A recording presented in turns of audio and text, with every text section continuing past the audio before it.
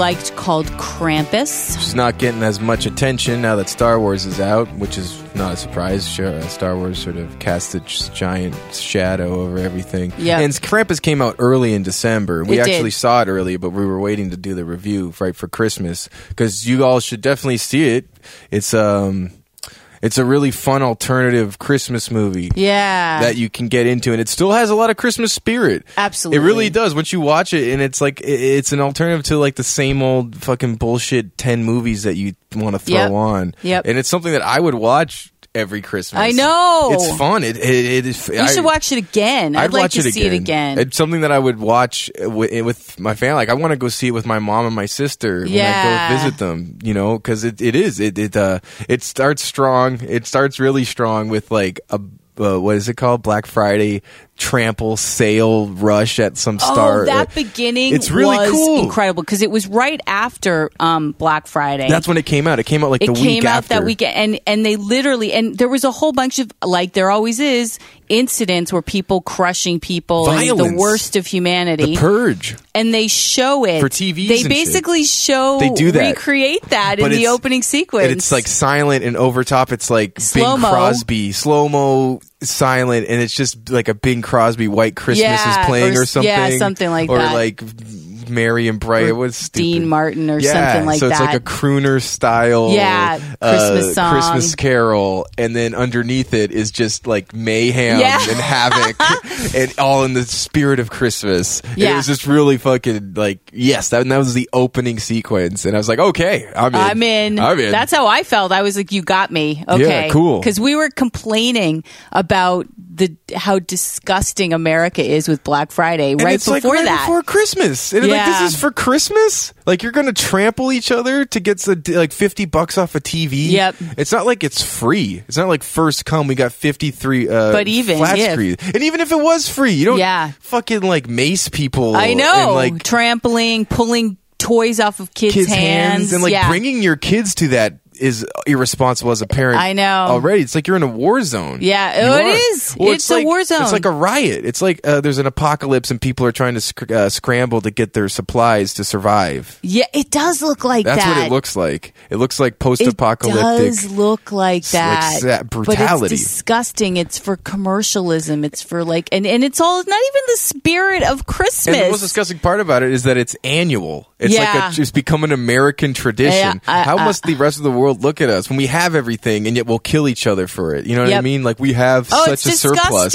Like it's horrible. In the UK and in Australia and Europe, if they see these videos of these giant fat people, fucking beating each other and killing each other at Walmart, and like that's the thing. Like I feel like Walmart and Target, they should take initiative and like we're not doing this for you anymore. Like people are dying in your stores. Yeah, people are being beaten. Old people, you know. Oh, it's better publicity for them, and you don't even have to go to Europe to say that. There's a lot of poverty in this country. Oh, not even the poverty. I just mean from like a perspective of, you know, like that's how you guys celebrate Christmas, or like that's, you know. But what I mean is it's shameful because there's people in Detroit and Chicago who can't even get presents. Who don't get presents under the tree. Have nothing. Or they have to go no to some food. You have to wait in a line for 4 hours to get a turkey. Yeah, their kids aren't getting shit, and you're like fighting over like a toy. Yeah, Tickle Me Elmo or terrible. A Furby, like all those stupid Buzz toys, or Tamagotchi. Like every year, there's like some fucking Buzz toy. Someone dies every year. Yeah, there's some like really horrible. There's been shootings at Toys R Us. I know. It's just like this is horrible. Yeah, and shame on America. the companies. Shame on the companies. I know. I'd be like, we're not doing this anymore. If you're gonna kill each other in our stores, like why is that not an initiative? I don't know. A corporate initiative because like they're making money because they want to make money. Corporations rule this country. Horrible. It's probably one of the most disgusting parts of our first world of America. Americana. Yeah, it's totally Americana. It's worse. Well, so that opens the film, and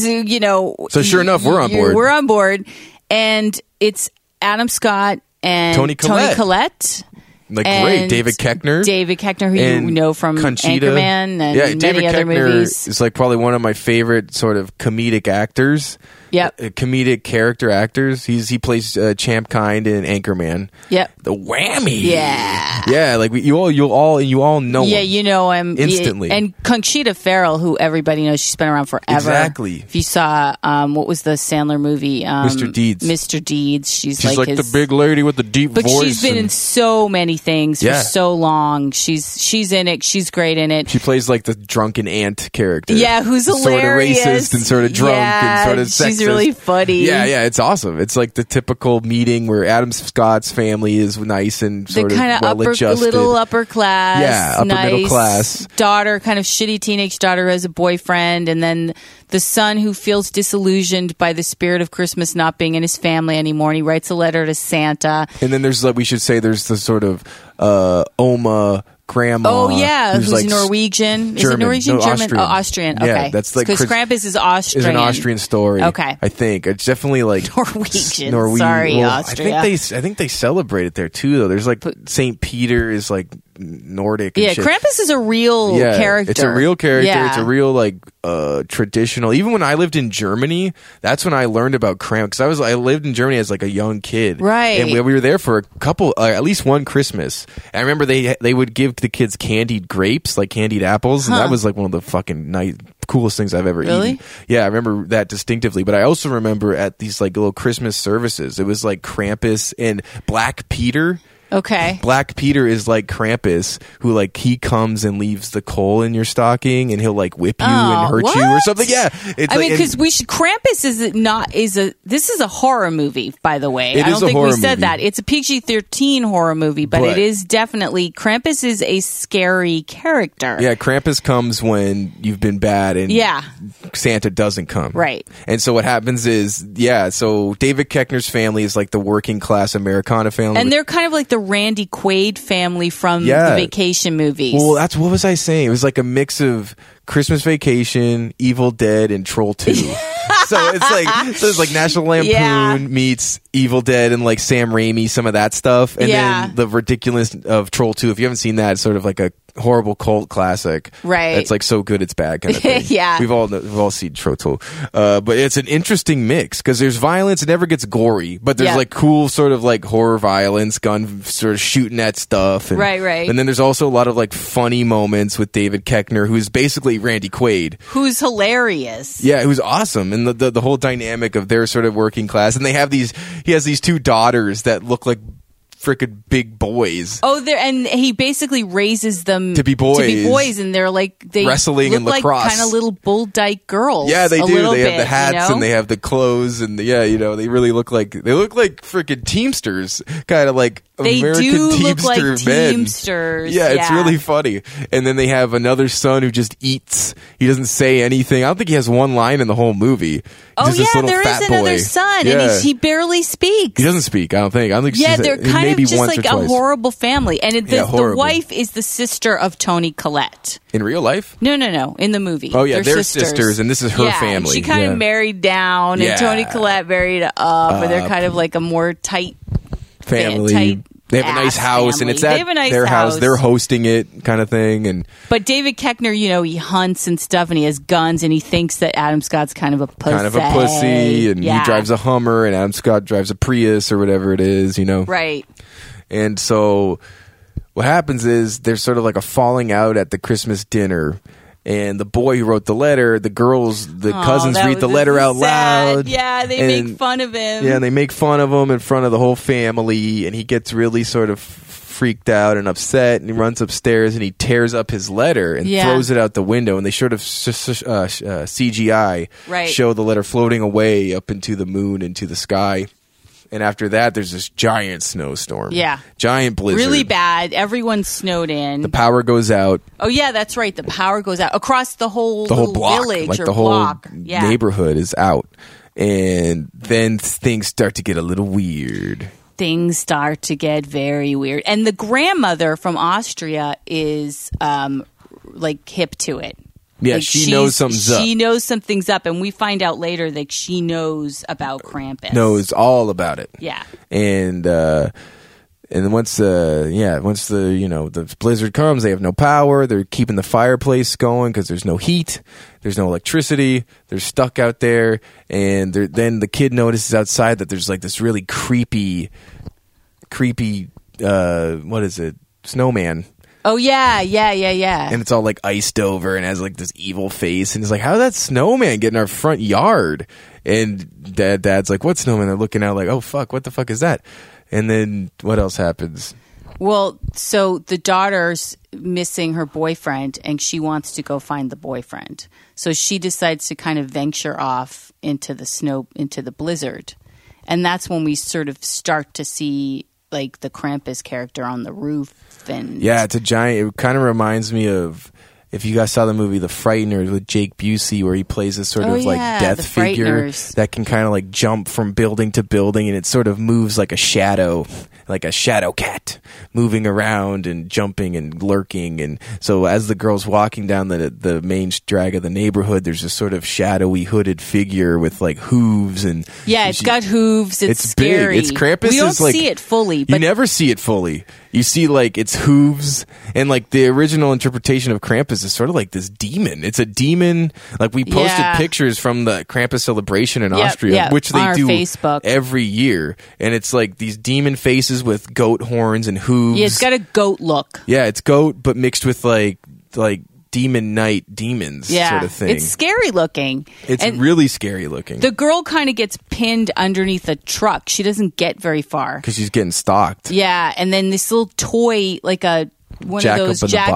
opens up, and she starts screaming. We don't really know what happens. She's hiding to her under a truck, and we never see her again. Yeah, not until the very, very end, I think. And so then that's when they start worrying, like, where's Cindy? Where is she? Yeah. She's still not back. Did she get to Derek's house? Well, they're starting to realize there's something's going on, and then Adam Scott and David Koechner decide to go look for her, and they go out in the truck. And then there's another snowman. There's like 2 more snowmen on their front yard, and then they get the weapons from the Hummer, and they drive over, and they're driving over, and then they find a guy dead in a fuel truck. Oh yeah, that's right. And they're like, how the fuck is this guy like dead, frozen over, and the windshield's out? And he's like, oh, something, he must have like flown out the windshield. It's like, no, something came in through the windshield. It's broken inwards, not outwards. Right. And then they get to the boyfriend's house, and they're looking around, and like the chimney's split open, and no one's in there, and that's when they get attacked by like a creature under the snow, and it grabs David Koechner's leg after they see the chimney and the house is empty, and they can't find the daughter. They're trudging through the snow,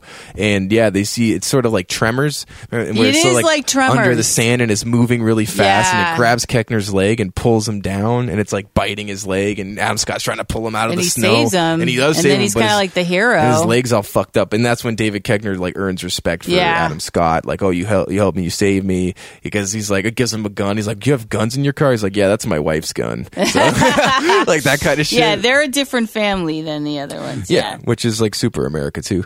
And so they get back to the house, and like, not only did we not find him, but our car is destroyed. His Hummer, remember, they come back, the Hummer's like the car's blown completely up. Destroyed. Yeah, is it blown up? It's like completely like either stepped on by like what looks like a Godzilla foot or something like that. And then so the car's fucked, and David's leg's fucked, and they're running back, and he's limping back, and nobody else is on the road or in the houses. It's clearly like, they're being targeted. It almost reminds me also of like the Beetlejuice, like when they go out into the like their desert kind of sequence. The Beetlejuice land, like that dimension that they're in. Yeah, it's like a weird dimension, but in the snow. Yeah, it is a lot like that. Yeah, sure. With those Beetlejuice snakes, what were those things called? They're black and white, and they chase him around and shit. Yep. Yeah, it is a little like that for sure. And the film's almost entirely practical effects. Yeah, we should say it's done by Peter Jackson's effects house called Weta. Yeah, which are the ones who did all the Hobbit films. In fact, Peter Jackson, they created Weta during Lord of the Rings because they needed a special effects house to handle all of the work they were doing. Did you say Lord of the Wings? Did I say Lord of the Wings? Yeah. Lord of the Rings. Lord of the Wings. Lord of the Rings. But they created it, and then through the Hobbit films, I mean, if you watch any, because I'm such a Hobbit nerd, all the behind the scenes on the Hobbit trilogy, they show them going to Weta and all the things that they work on for the film. And it's a huge effects house in New Zealand that was created out of the Lord of the Rings and the Hobbit trilogy. And we should say, like, not side note, but like the practical effects and the costume design and just all of the sort of like all of the like animal zombie effects and like the elves, it's so detailed and well done. Like, I can, after watching The Death of the Superman Lives, you see all the work that goes into the R&D, and like this specifically, like they wanted to make a real unique vision of the Krampus story, and is like it's so good. It's very unique, and the look of it, you think, okay, I've seen practical effects and they all look like the same kind of look, or they look like the Jim Henson thing, or they look like,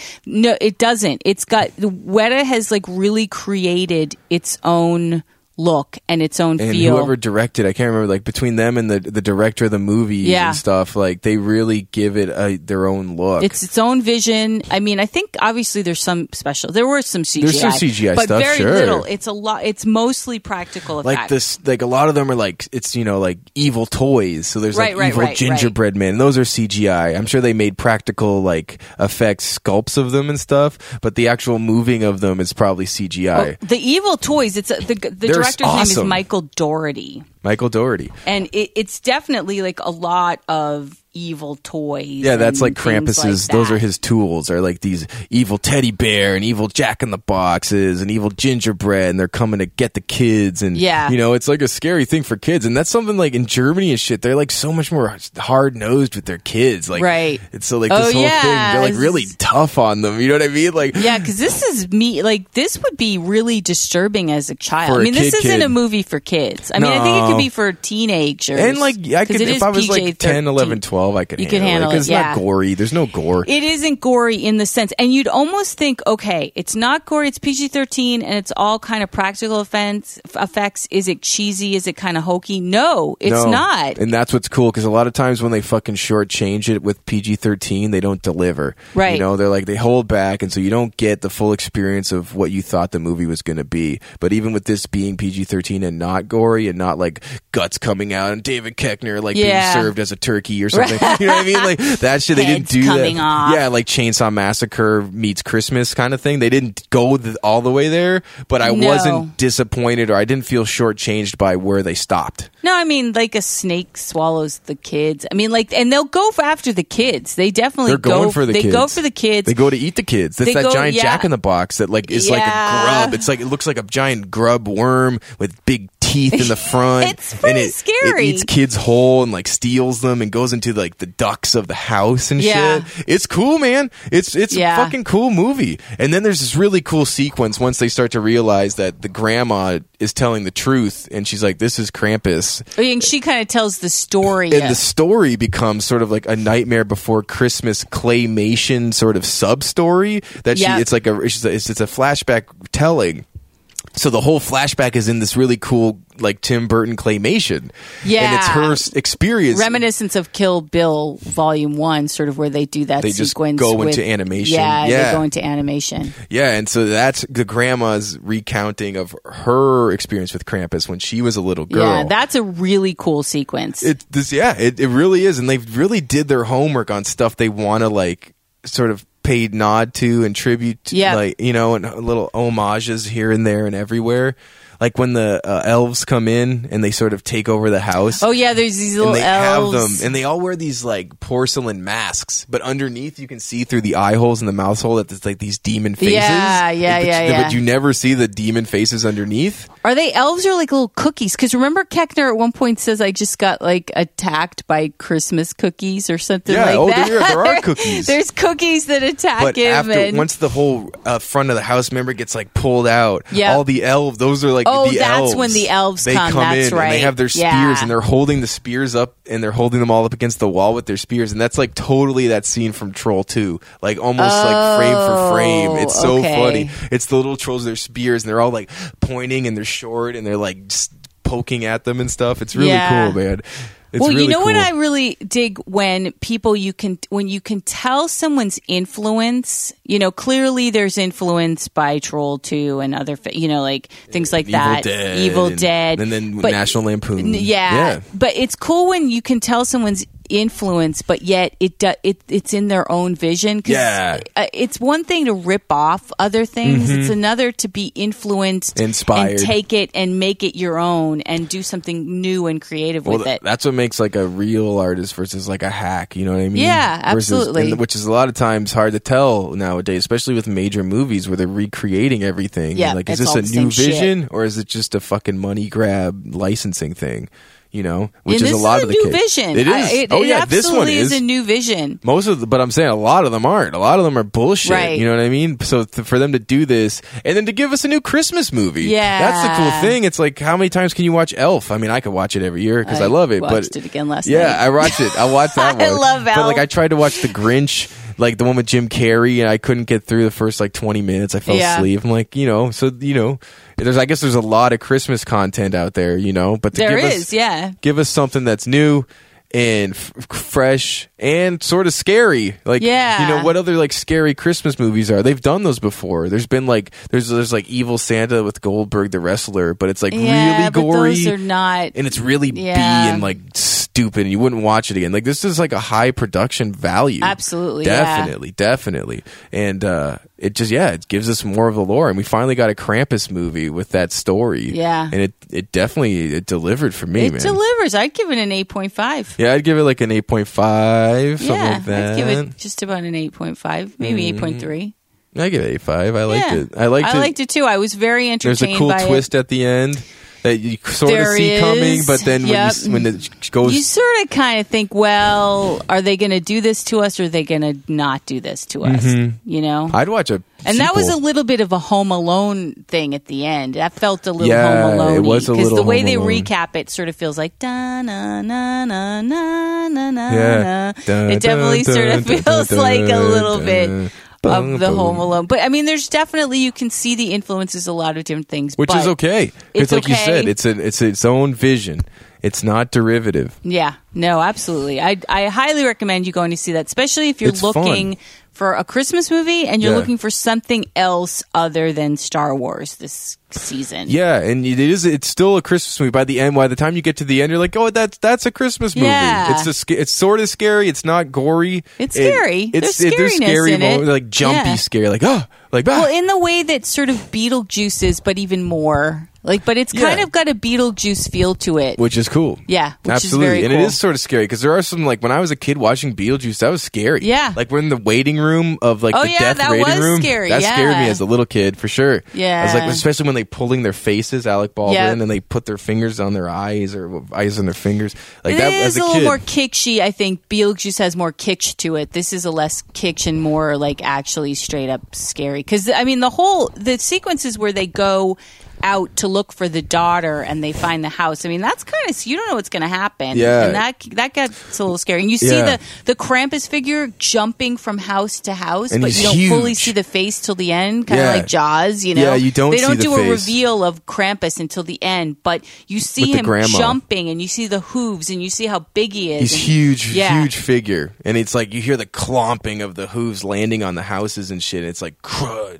Done. Right. Like, their original concept and like their concept art for what Krampus is going to look like. And he has like little like jingle bells on his belt and these sort of crazy accessories from over the years and all this kind of stuff. It's really descriptive and really like fleshed out. I really liked it. And Toni Collette's always good, and Adam Scott's really good in it. Yeah, he was good. He plays the dad. Was good. The boy was good. Yeah. You know, it's a fun movie. Go see it. Yeah, go see it. Give that movie money. You know what I mean? Star Wars has enough money. It's not hurting. Star Wars has absolutely has enough money. Definitely go see it. Well, we're gonna be back with the Revenant review because that's one we're gonna see. But it's going to be after the New Year, so this is gonna be our final. Is this the New Year's episode / holiday episode? Huh? We'll be back with the New Year's episode, which will review the movie Revenant.